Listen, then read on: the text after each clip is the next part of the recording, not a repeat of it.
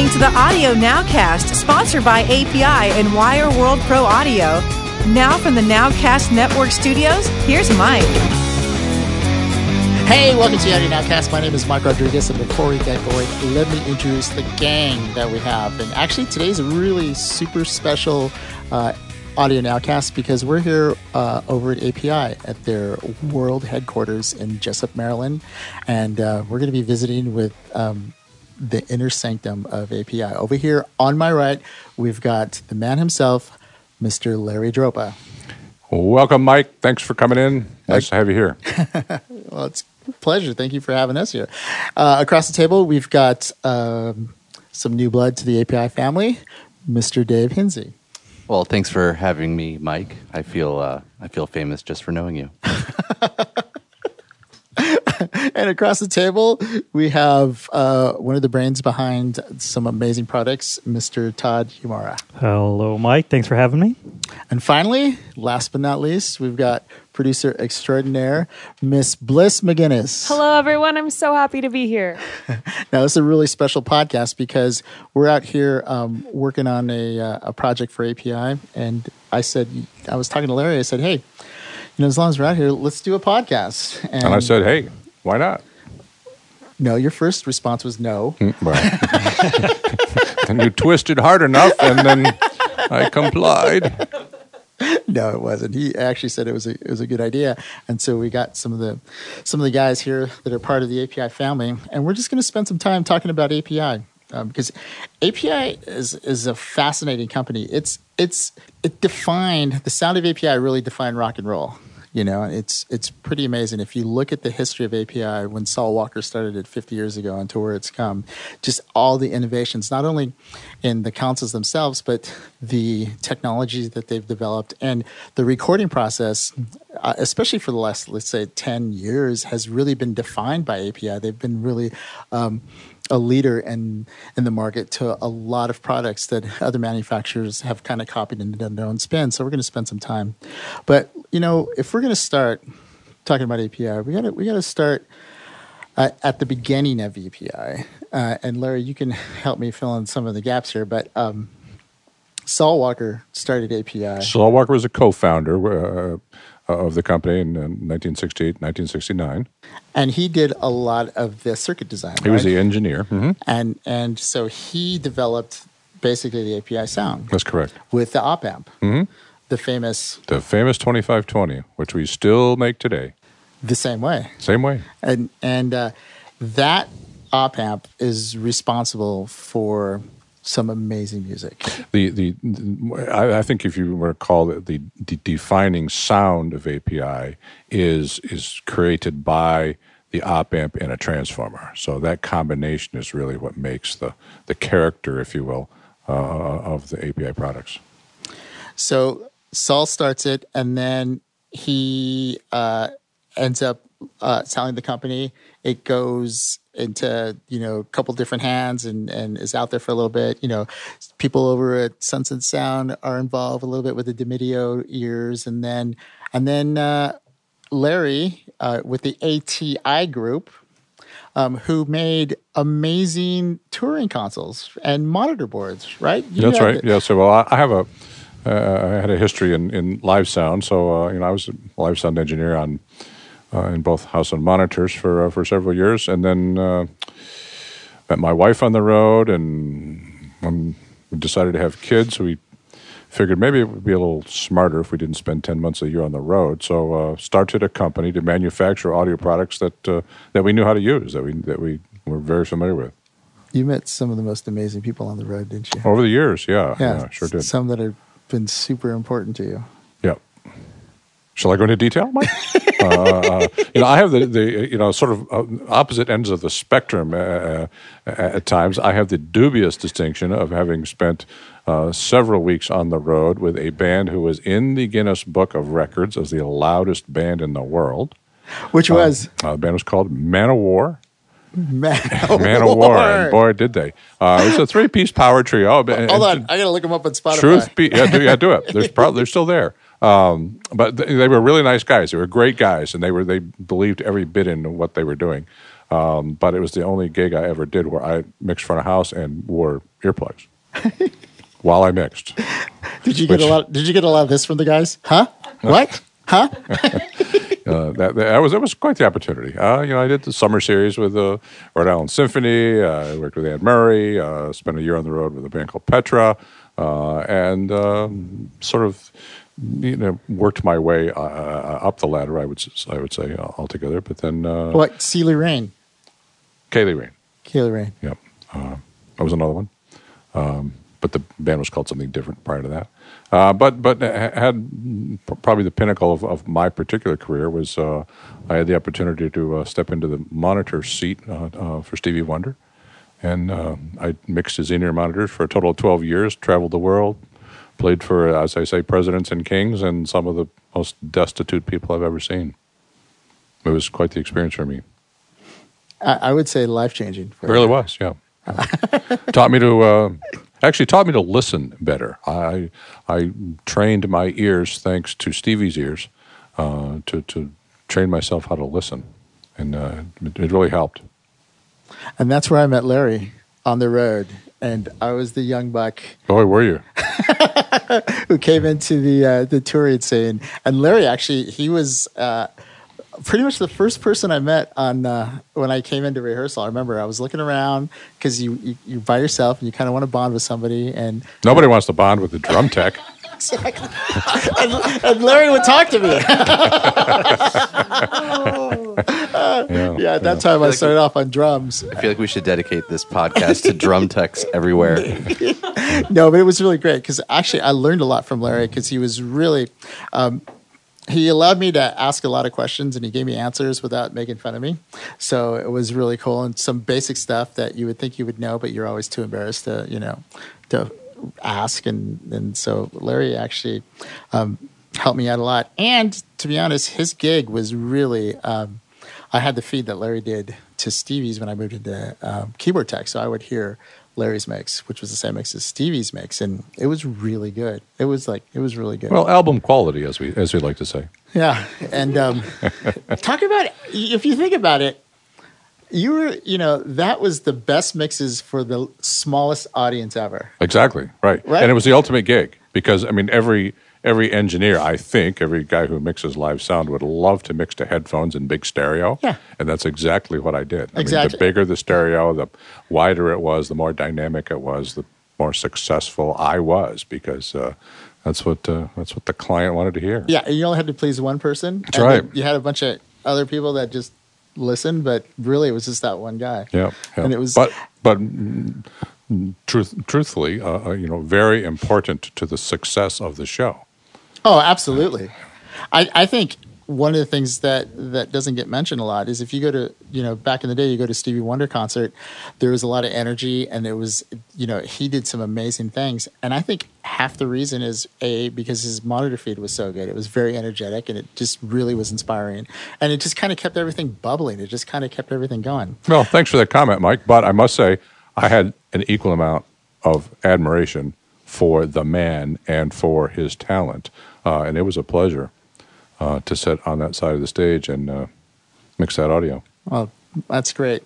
So Larry comes from a background of, being on the road. And then you had your company, ATI, and you had the Paragon and the Paragon 2. And then fill us in on the early beginnings where you did the crossover. Well, I had the opportunity in 1999 to acquire API. And it seemed at the time like it was a good match with ATI in that both companies had a passion for the customer and had a commitment to treat the customer well, and so combining the two made sense from a practical aspect. And I thought at the time there was probably a good years left of analog console sales because the world was going digital in that early 2000s. But what actually happened was the technology changed every couple of years in the early 2000s, and there was a significant backlash against some of the early digital product. You could buy a digital console, and in 2 years' time, nobody wanted to use it because the sample rate had doubled and the bit rate had extended, et cetera, and it didn't do what it did, a year or two prior. Whereas you bought an analog console, it's going to do the same thing it does for the next 20 years and do it well. So we really benefited from that backlash against some of the early digital product, and worked really hard to rebuild the brand and make API sort of back into the respected company that it used to be. You brought up a really good point, because I was actually going to bring that up, because when you got in there, API had a really good reputation, but it wasn't nearly as known, I guess, would be the right thing. The people who used it knew about it, but it just didn't have the market penetration, or just people didn't know about it. Yes, that's right. So that's one of the really good things that you've done, is actually taken the brand and actually elevated it. And one of the things that helped that was the product design. And you got into the company and you just didn't sit still. You just started doing some innovation, and you just started doing some really, really interesting things. And you had some really great products right off the bat that came out, that were successful, right? Like the 2500 came out, that was pretty successful. And then obviously the lunch box was doing great. But the fact that you released the lunchbox spec out into the wild, that was a little frightening. Yeah. Tell us a little bit about that. That's, not many companies will say, okay, yeah, here's our proprietary, format, our proprietary technology, and we're just going to give it away. Yeah, well, we struggled with that idea because there were a couple of people who started to make products that fit into that lunchbox format, and it was a little terrifying to think that other people could make a product that would go into that lunchbox and that may have some success in cutting into what we consider to be our market, but by releasing the specifications for the 500 series, as we call it now, things that fit in the lunchbox, it created a method by which we could guarantee to the customer, who was the ultimate person that we needed to care for, that any module you put into a lunchbox would, in fact, operate properly, draw the required amount of current, and not damage other pieces in the lunchbox. So, it made sense to do it to protect ourselves and our products, as well as protect the customer from other dangerous products that might find themselves in the marketplace. Which was brilliant, because right then, the way digital was working with plugins, you essentially created an analog plugin. And that was something that everybody could kind of relate to. We didn't think about it that way at the time, but that's kind of what happened. So then, Todd, you're working in engineering. When did you come in and get involved with API? Where was your entry point? I actually first met Larry on the floor of an AES in 1995. While I was still in college, wandering up, and at the time I spent summers and weekends working for a live sound company up in upstate New York that Larry had also worked at years ago, and I learned that and ended up sort of learning about him and the console, and so I wandered down to an AES and wandered around and introduced myself, and things worked out, so I ended up coming to work for him after graduating in 1996. It's always better if you're going to introduce yourself to somebody at a company you want to work for, if you can find some common thread that connects you to either that person or that company. Todd was shrewd in that regard, and it worked out. Definitely seems to have worked out. Way to go, Todd. So yeah, I also came from a live sound background. I was mixing live sound at the time, and so to me, it was a spectacular opportunity to come design live consoles. So I, like I said, started working in '96, designed with the Paragon 2 with Shane Morris at the time. You worked on the Paragon 2. Absolutely. Oh my gosh. The Paragon 2, like, too bad the market just dived after that. That is. Because that was the pinnacle of a live board. It was You could not get an awesome any console. better than that. Like, dynamics on every channel, bussing for days. Yeah. It was really amazing. So I did that. Good job, by the way. Yeah, well, thank you very much. So yes, I was around through the years when API was purchased. Yeah. Perhaps like a child who needed an adventure, I wandered away in 2002 for a few years to sort of explore some other parts of the world, and then ended up coming back in 2006. And by that time, the live stuff was pretty much done and gone Done. as far as Over. consoles were concerned. But came back to work and have been here ever since. What was the first thing you worked on when you came back? What product? Probably the first big thing was right when we were designing the 1608. All right, which we're going to talk about in a little bit. So you come back, you start working on that, and Yep. you've been ever 1608 on. You've Yeah, been working with that's them. correct. And so that brings us up to now, and then I got to go over here to Dave. Dave, when did you get involved, and how did you get involved with, Oh, wow. with API? I wish that my story was as long and elaborate and wonderfully storied as Larry and Todd's. Oh, it will be someday. Maybe, yeah. This is just the beginning. So, so I've only been with API for a little bit over a year and a half, and I have a 20-year career in sales.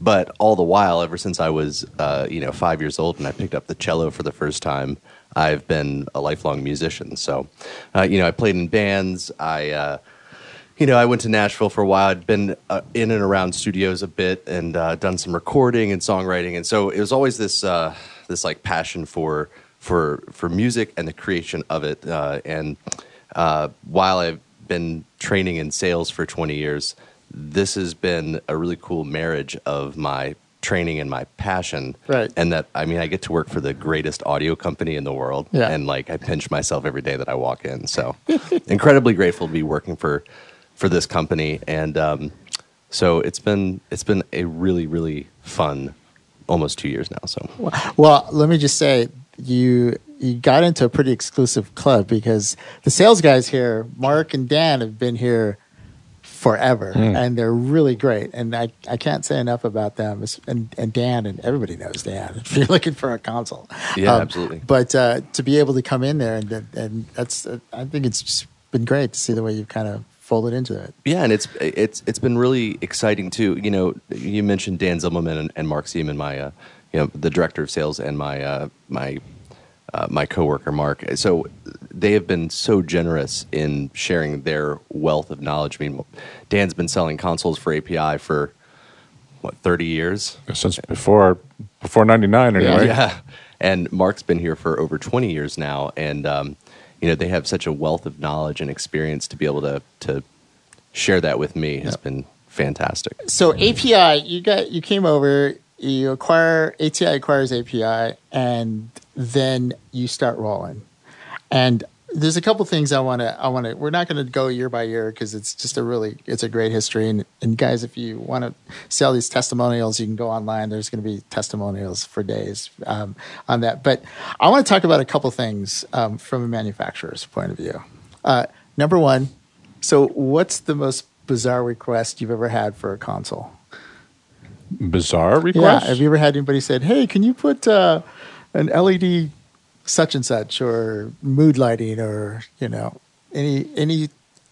There was somebody who wanted like a super symmetrical frame. That wasn't probably the most bizarre, but that was a little bit of a bizarre one. I'm trying to remember that detail. Because here's the thing: one thing about API is you guys are known for your customer service. Because you don't hear Yes. too many people ever say anything negative about API's customer service. You're so consumer friendly. You're so customer Well, friendly. we like people. And you have Turns out.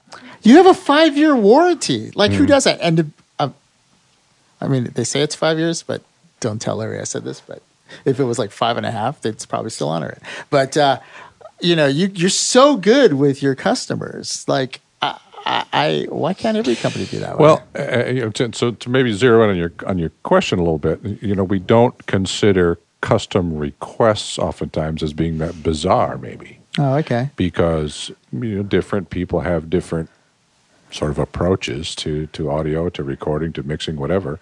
And so when somebody wants to set up a console for their particular application in their studio, we try to accommodate those requests. Wow. Dave can maybe think of one. I've got one because Okay. it was this calendar year. Obviously, we're celebrating our 50th anniversary, and we have the first two 50th anniversary releases were the 312 and the hand-wired 550A, which have a gold faceplate. Yep. And we had a customer through one of our dealers ask us if we could build him an 8-channel box console with all gold plating to match his 50th anniversary 500 series modules. That's right. That was a little weird, I must say. That was, I don't know if it was like Gold Member from Austin Powers or Gold member. or what. Gold member. I love gold. I love gold. Such the way I like it. Can you see the Sunshine Band? Well, I've been to the factory a couple times, and it just seems like every time I'm back in your little engineering area, they're always trying to figure out some little switch or some little something that someone has asked, and it seems to me like I can think of an unusual request, but it wasn't bizarre. Okay, in that was the wrong word then. Yeah. We put a console in Zach Brown's place in Nashville, Yeah. which is called Southern Ground. And when we go in to specify a console, there's a whole list of things that we go over to clear with the customer to make sure they're happy. And Dan mentions that you get a choice of wood on your console, and so there's a whole booklet of wood choices, and the people at Southern Ground said, "Oh no, we just want the console to be just sort of plain wood. Anything is fine." Because Zach has a friend who is an airbrush artist, and so we shipped the top and sides of that console to his painter, and it was just plain wood. And the guy airbrushed both ends and the top of that console, and with the murals on either end of the console and a starburst lacquered paint job across the top. That's absolutely gorgeous. It has a guitar finish, and then the bolster on a normal console is leather. And they said, no, we don't want a leather bolster. Just send us the form that the leather goes around, and we'll take it from there. And we didn't see the result until we went to install the console, and it turns out the bolster is a one piece of a 13-foot alligator. So it's alligator bolster, which there is none other in the world. You know what? And I've seen that console, and that's a gorgeous. We were working on Bliss and myself were working on a Spaces episode out there, and you've seen that console. What do you think of that? That console is just. It's a stunner. It is, right? It's like Sure is. you look at that console, and it's the most gorgeous console out there. Yeah, It's sure like is. such an aesthetic that just goes so well in the room, and it's just so beautiful, and you just can create such amazing things there. Yeah. Well, that's all right. That's not bizarre, but that No, was not bizarre at all. That was a cool. That's just fun. Yeah. What are the two figures that are on the two ends? It's like Well, it's two women. It's a women's face, and on one end, I call her octopus woman because it's a woman with octopus tentacles, but in not a tasteful, attractive way. And the other side is a woman's face, and I call her eagle woman, but it's a woman with eagle feathers all over the place. Octopus woman and eagle woman. Yeah, but they truly are. It's a work of art. New superheroes. Yeah. 2020. Yeah. Yeah, so I mean, you guys are definitely customer service oriented. You've done a lot of stuff. Let me ask you a question while we're still on this, and then we're going to talk about some individual products. But why do you think? And you will know this, but like your gear just lasts forever, and it sounds so good, and it actually sounds better the older it gets. Is it just the electronics baking? Is it just there's some secret something that's happening there? And Well, Mike, I think in audio you probably don't want to use the word baking when you talk about your gear. yeah, that's true. You just stunned me. It was the Southern Ground console. That's right. Yeah, it was Eagle Woman. Yeah. Well, but what I mean by that, but you know, the capacitors, they just Yeah. have some time to heat up and just time to. What do you think, Todd? Yeah, what is that? It's a secret sauce. Yeah, it's a little bit of. I can't give you all the secrets. All right. Okay, well, that's good that we know there's some secrets. It is true, though, that the reputation for a lot of our products is, longevity kind of fits into that descriptor Absolutely. sometimes, and that goes all the way back to Saul Walker and those early designs, because Saul had a military background, and so the early API products were made with mil spec components, which are generally considered tougher and longer lasting, and they can take a harsher environment and all that. So those early API products were in fact made to military spec, and that translated into the parts that were used and that we continue to use in a way that a lot of those parts are really of a higher grade than some of the other things you see out there. Well, that's answers a lot of questions, because there's definitely, you buy a piece of API gear and it's a piece of gear for 20 years. It's going to work for at the minimum 20 years. I mean, we still have we've been to consoles that are 40 years old, that are still out there that are working. So it's pretty rare that you can buy stuff that lasts that long. I was talking to a friend of mine, and I said, because they were talking about doing the Waves plugins and all that with the API, and I go, you do realize that if you got a real 560, in the long run, it's going to be cheaper than the plugins because of the updates that they have to do to keep plugging, and you have no idea where the recording technology is going to go. You're going to be spending hundreds of dollars every year, every couple of years, just to keep having the same plugin, whereas if you buy the 560, you just pay it off and it's yours forever. Doesn't need any software updates. That's right. Hey, let me ask you guys a question. Let's talk about some of these iconic pieces of gear. You have really led the pack on a lot of things. And the one thing that just comes to mind is the 1608.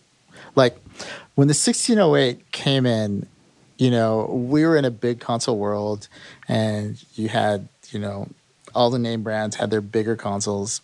And then you had the new stuff, like the icons coming out, the DigiDesigns, and that was really attacking the market in a hard way. And you guys came out with a 1608 that not only could compete with the big boys, but you actually took on the icons, and you're still relevant, whereas they're end of life and boat anchors in some studios. Like, how did you decide to take that chance and take your iconic giant consoles and say, you know what, we're going to do this with them? Well, let me tell you how we got there. Then I'll let Todd tell you about the technology. Is that we had a number of requests from people that had 1604 consoles. Now, the 1604 is a console that extends back into the 70s and was oftentimes used as a little sidecar. It was 16 channels and 4 buses. And we recognized that a number of people had they had access to a sidecar, would be using it.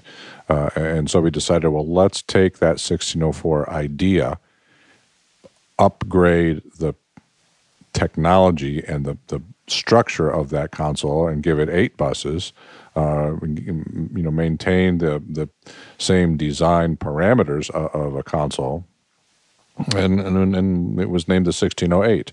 Now, looking back on it, we looked like geniuses when we came out with a console at that point in time. Sure but did. it was just fortuitous because there were a number of requests for a console like that. We designed it, and then it just skyrocketed at the time when people could very easily make a studio in your spare bedroom or in your basement or whatever and turn out a releasable quality product from your home studio. I mean, you invented a new category of consoles, and that's not easy to do. Literally, once you came out, then some of the other people followed and tried to do it and failed miserably, some of them, and some of them worked out okay. But the cool thing about it, though, is that the 1608 is a real console. It has a center section. Yeah. And maybe Todd can talk a little bit about how we didn't make a little cheapy console. Yeah, Todd, how did you squeeze that all in to the 1608? I mean, it has a lot of, it has a lot of the same circuitry and everything that came out of the big consoles. It just has less of it. So that was, what can you take out? What do you got to keep to get the sounds? One of the other things that we did actually with the 1608, it was the first time in quite some time that API went back to the 1.5-inch module width, which rolled back a traditional 500 in a console, which is how they were done early on. But for the longest time with the Legacy series, there were different widths and different formats and things. So that was probably another big piece. But there was a lot of cramming. It's a little tight, but we just sort of took out just enough to make it fit and give it the full functionality that you would expect in a console of that size. And yet, at the same time, it's robust. It feels like a quality product. It's not light. And it is a quality product. Yeah, it uses a lot of the same components that the larger frame consoles use. Now, did you know when that came out? You said it was fortuitous, but did you know you would define a new market for those kind of boards? Absolutely not. No, we thought we would supply the market for sidecar consoles and people that wanted a smaller and compact console, not knowing that next thing you know, there'd be hundreds of them in the market. Yeah, I mean, it just caught fire. And then you see, some just great albums that have been recorded on that, Everything from Foo Fighters' Wasting Light, which is one of my favorite albums, and to U2 and, Killers and Sheryl Crow. Yeah, I mean, it's pretty iconic. We can name drop a few, I guess. Yeah, it's okay. Okay, the fun thing you talked about it being robustness. The frame structure is actually straight out of the ATI Paragon live consoles. Wow! If you looked at the two of them next to each other, they share some of the extrusion pieces and things like that. Talk about a cool crossover. So some of the things we learned from live consoles translated into that console and its rigidity. Okay, I'll tell you another thing that I know crossed over: the thrust button on the compressor. I mean, it's my favorite button. It's genius. It's genius. Todd, you want to tell what the thrust does? What it does is it puts a filter on the side chain signal of the compressor to to attenuate low frequencies into the side chain, which sounds technical. What it does is it basically doesn't allow it. You talk about pumping of compressors and things like that, and it gets a way of just getting rid of that. It was actually the standard. Every compressor in the Paragon consoles just had it all the time. And so that was brought over from the ATI Paragons. And then one of the great things was to put a switch for it so you could have it both ways as opposed to just in all the time. And that got introduced in the 2500, and then it got introduced in the 527, and that was it's remarkable. Mm-hmm. And I want to define it another way. You can compress and not lose your attack transients. I mean, you keep that attack, that's magic. That's like the magic button. If you can compress something and not lose that attack, you've done something pretty magical. Yeah, you definitely keep some of the low end punch and things like that. It's really cool. Yeah, so that. Now let me ask you another question. 312, 512, 212. All the same? What's the difference? What's the difference? They are effectively all the same. The biggest and simplest difference is just features. A 212 is just mic only, whereas you get into something like a 512, you can do mic or line or instrument. They all spawn from the 312 is the original API mic preamp that was in the cards on the consoles and things like that. So they just it's different form factors. The 512 obviously in the 500. The 212 was the one slightly narrower at the time faceplate. We've actually widened and created a 212 at 1.5 now for the Axis consoles. Wow. But those are identical. But yeah, they're mostly just features. It's also interesting that people are most familiar with the 512 series mic pre. So they oftentimes you'll hear the question, well, is a 212 like a cheaper version of a 512? No, it's not, because a 212 goes in every single console that we've made for years and years and years. And it hit records by the thousands have been made on the 212 mic pre's. Todd, how much headroom on a 512? It's all ATI products, plus 28, plus 30 dBU, I think. Plus 30. So it's interesting because we hear this all the time, both at trade shows and if I'm out doing a training with one of our dealers or interacting with end users, that there's that long-standing debate, which of the three sounds best? Oh, yeah. Does the one in the console sound best? And really, they all sound like API. They're all built with the same components to the same spec. So there's this beautiful consistency from product to product, whether you're talking about a 500 series rack piece or a legacy access console. They all sound like API, and there's something I think comforting for anybody that buys one of our products in that. So no, that's so true, and it's just quality. Like when you have API on the outside, the inside is just quality. I'll tell you one of my favorite pieces of gear, and let's talk about this, is the A to D. Not a lot of people are familiar with the A to D, but it's probably my favorite piece of gear because of two things. Number one, you get the two 312 mic pre's that are in there, but also the A to D. And I know you don't advertise this at, but you can do a little bit of analog, a little summing, a little analog magic. If you take your output, run it back into it, and go digitally back into your interface. It works so good. It's so good. I mean, what was the thought process behind that whole product? I mean, it's like you said, it's half of a 3124, so it's two channels of 312, but then we wanted to have the insert point as well, so you could pull the audio straight out and then just feed straight into the converters, just to have flexibility. I mean, it was all the signals were there, so it was kind of why not just put a connector and let you do exactly what you just described? So that's cool. I'll tell you this: the one thing I like about API is you guys have not been afraid of digital at all. Like, I feel like sometimes there's the companies are out there. They're like, they release products and they cater products because they feel threatened by the digital revolution, especially when it was happening. And I'm not going to name any names, but there's some companies out there, and it just seems like you guys, what you do it well, and you've never been afraid of Pro Tools. You've never been afraid of mixing in the box. You've never been afraid of any of that stuff, and you come out with these genius products that just help in the long run. Instead of working against digital, you guys are helping digital along the way. You're almost helping digital stay relevant and making big sounds because you still keep that analog front end.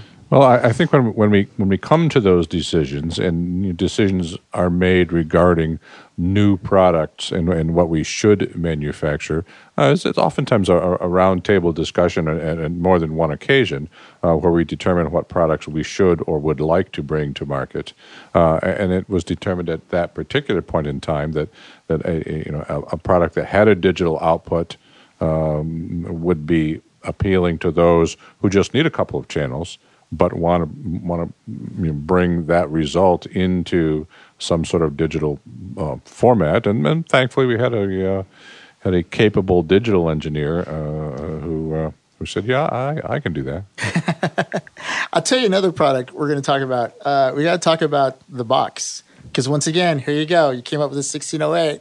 And now you're like, okay, now people are doing this and they're working here, and this is the whole workflow. And you come out with the box, which is such a genius product. And I got to demo that at a couple of AES NAMM shows. And so I got really familiar with it. And it was some of the things that you did in that product were so genius. The 0 dB was just where you can hit the button, every channel just goes to Unity. And then that's just brilliant because you're like, okay, go ahead. We know you're going to mix on your box. You know you're going to mix on the faders. So we're just going to help you out. We're just going to, and it's so easy. Like, how did that come around? Like, where did that come from? Because once again, you define a whole new genre in that area.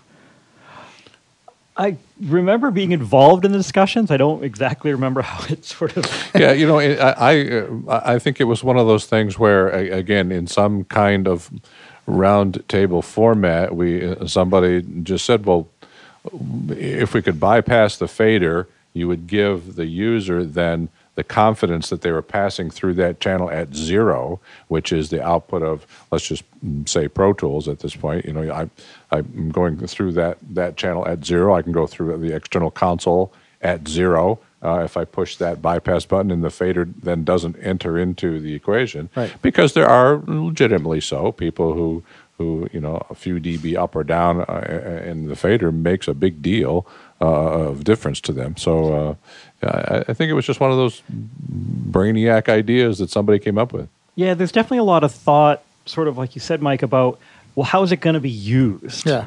I mean, you could make a great product, but if it doesn't fit into a workflow, nobody's going to want it or need it. So there was a lot of that discussion with that product. And so on that side, on that summing input side, how is it going to be used? What's it mostly going to be used? It's going to be mixing down stems and things from Pro Tools. Yeah.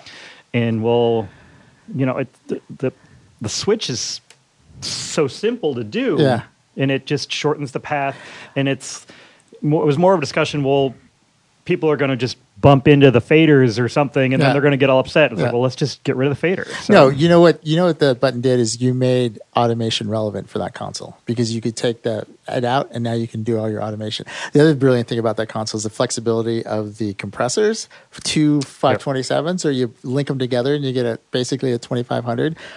Genius. And the flexibility of the routing on the program bus and how you can go in. I mean, that is such a great little product. And now you have version 2 of that, where you have 8 mic pre's. Mm-hmm. I mean, that's essentially, you've doubles your fun, it turns out. Yeah, and you've made the perfect product right there. No, but it's seriously, because those are products that if you put them into a studio, and we know people who have put them in studios, you can make money off of your gear. You can produce, not just like you're working on it's not like you're working on something just like a legacy. You're actually working on a part of a legacy console, right, Dave? Well, yeah, I think it's important to note that the box console, whether it's the original 4-channel or now the 8-channel box console, it's a console. Yeah. It's center section. It's got a full center section.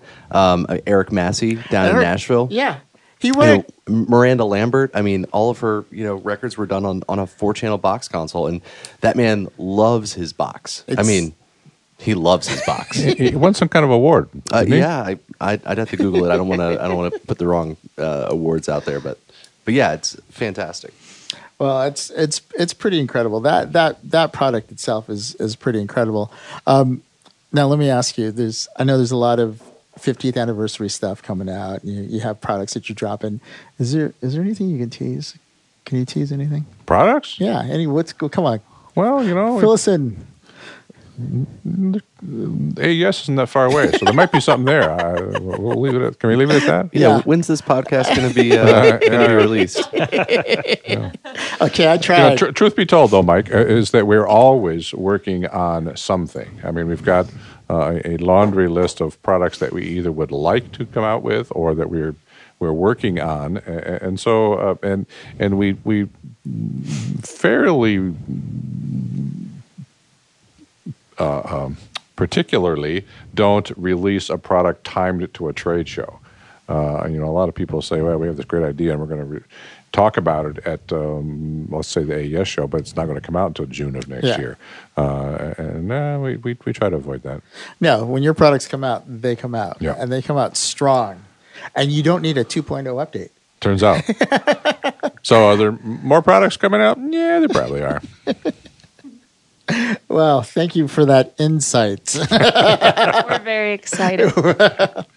Well, I just let me just hold this up here. This is an example. Oh, wow! Oh my I God. can't believe it. You're making one of those? I wish you guys could see this. This is awesome. All right. Well, I won't say anything. We signed NDAs. That's right. Well, I have to say that one of the great things about API is you guys are selling big boards. You're selling big consoles still. There's a lot of manufacturers that have just gone, just cease to exist or don't do their big boards. And you know, being an American-made company and manufacturer, it's I often find it especially when you look at the history of API, how funny it is that back in the day, like here you're this American company and all these British artists want to record with the American, you know, API. And at the same time, Neve is over there and all the American artists want to record with Neve. It's really kind of funny, some of the stuff. I think it's kind of leveling out a little more these days, though. Saul told me a really funny story. I had the privilege of interviewing him for a couple hours, and he told me the story about when he went to the Led Zeppelin console. And he went to Jimmy Page's. And he had the console. He brought it over there, and it wouldn't fit through the door. So he literally sawed it in half and put it through the door, and then had to resolder it all back together. Talk about pressure. Let's talk about Saul for a little bit. Saul was a really like unassuming, kind, gentle man who was just a genius. He was a genius. He really was. Yeah. He did some really great things, and he's so humble. And I wish I would have known him back in the day, because I would have loved to seen him A, cut the console in half, but B, just being there soldering all those holes. Yeah, Saul had a great insight into, I think, what a product ought to sound like and what made good audio, and had the passion for maintaining that level of quality and consistency in the products. Yeah, he also had he was brilliant and wasn't one to waste words. He was like, when you talk to him, he was very clear and concise, and I don't know. I could never see Saul ever panicking. You know, I could never see him ever being anything but calm and collective. And you look at those early photos from the early API boards where it just looks like a spaghetti full of wires and stuff. Everything that's traces nowadays is all actually real. That's what they call point-to-point. Used to be that's wires. Crazy. Well, let me ask you, Todd, we'll start with you. Tell me how you feel about working for API as long as you have, and what does API mean to you nowadays? I definitely love it. I've clearly been here for so long. Just always sort of wanted to be in audio, so I kind of lucked out and got this wonderful opportunity, and it's worked along. I mean, it's just fun to make product that you see get used out in the world, and you can go to some friends. Oh yeah, that record that you love. You know, we had something to do with that. So that's pretty cool too. Dave, what about you? What does working at API mean to you? You know, similar to what Todd said, I think anybody that gets involved in audio in this industry does it because they're passionate about music or film, or in some way music has impacted their life. And so to work under the same roof with other people that are so passionate about that is inspiring. But then also to meet an artist or an end user that produced a piece of music that, you know, touched your life, and to find out that they recorded it on a piece of gear that you are in some way responsible for providing is like, it's intangible. I can't even describe how cool that is. It's exciting. It's like you feel music's such a big part of your life. To know that you had a part of the music as well is really neat. And honestly, it's I consider it an honor and a privilege to work for a company that's so well respected. And I'm not just saying this because he signs my check and he's sitting across the table from me. But you know, there's a philosophy from the top down that, you know, the way Larry interacts with each of us, the way that you know, we make decisions as a company. I mean, it's really a family. And I love it when he refers to himself as the caretaker of the brand, because I think that level of commitment to API and its lasting legacy, it really it goes from the top down, and so everybody carries that. which is really cool. That's cool. Larry, 50 years and the company's just doing really good. How do you feel? How does that make you feel when you look back at the legacy of API? I feel pretty good, Mike. I'm still at times overwhelmed by the fact that, and I've had the privilege of being in this position now for 20 years, that we have a passionate group of employees that love putting this equipment together. We have a great group of engineers, salespeople, production people that collectively produce these products that are ultimately responsible for either enhancing or drawing out people's creativity and allowing people to put that creativity into some format that other people can listen to and enjoy. We have a small part in that process, but it's a very important part of creativity,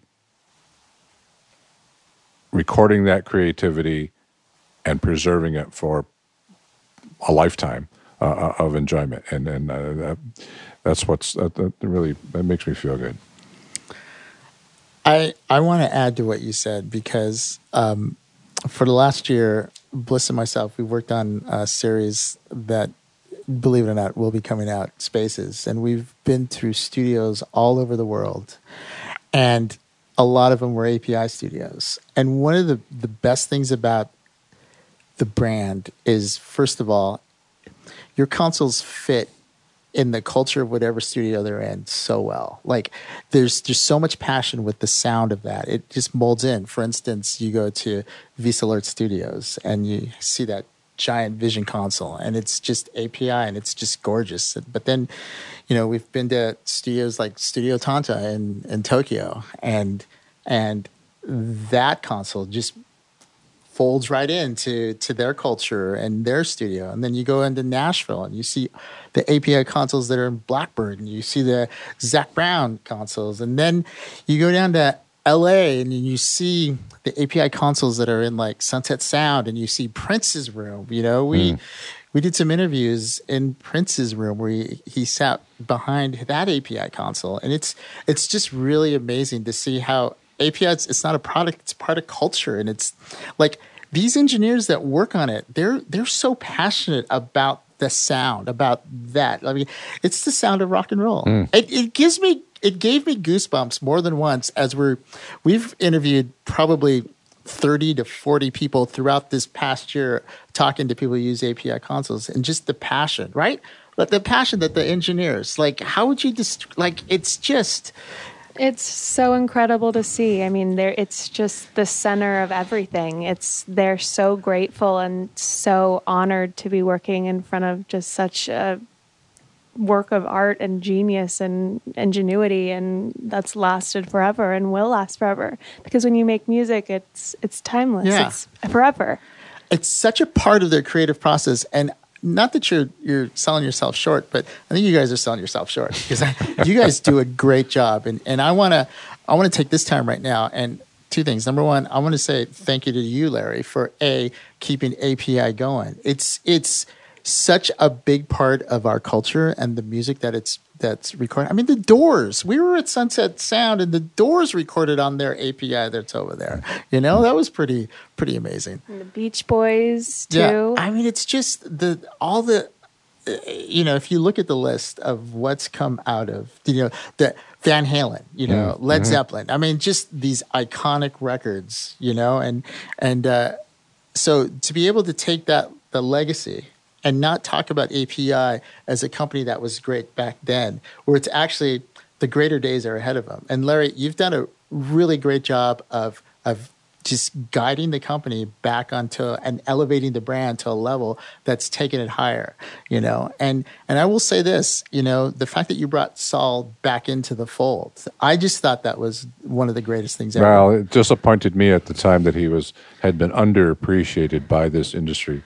and I thought we certainly owed him a little more visibility in our industry than he had achieved. Yeah, I think that's 100%. But the fact that you even thought that way, I just think it speaks a lot about you, Larry. You're a great man. You're doing some really great things, and just the fact that API is thriving and is a success is because of your leadership. So thank you, Mike.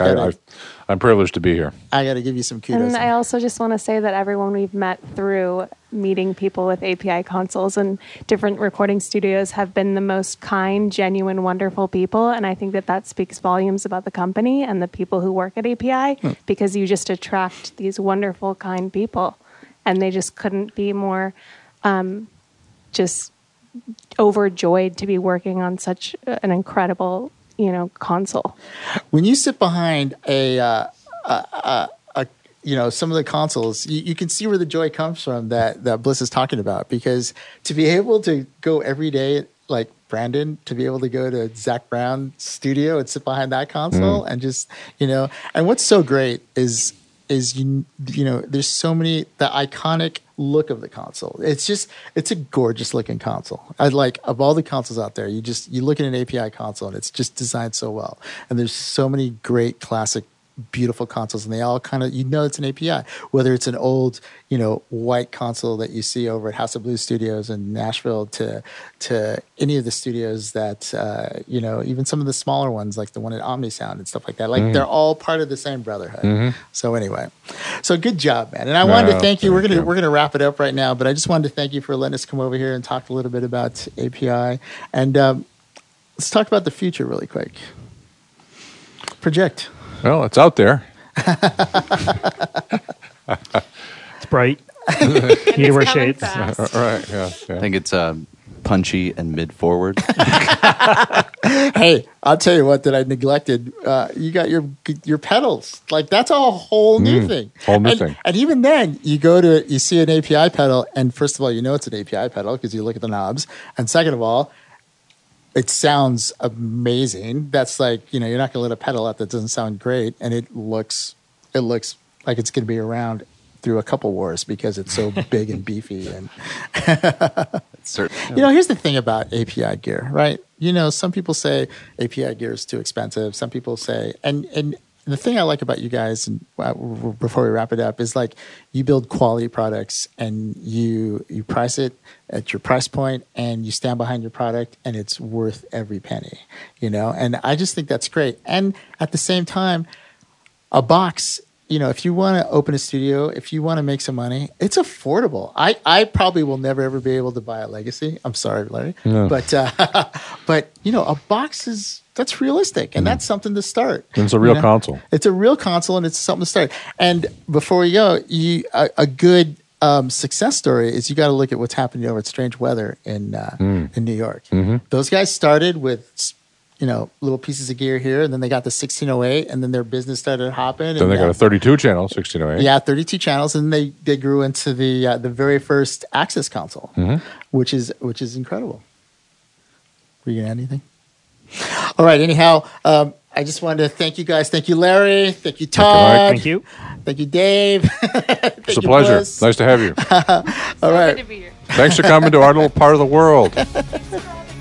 All right. Well, for myself and all the guys here and girl at API, thank you for listening, and we'll catch you next time.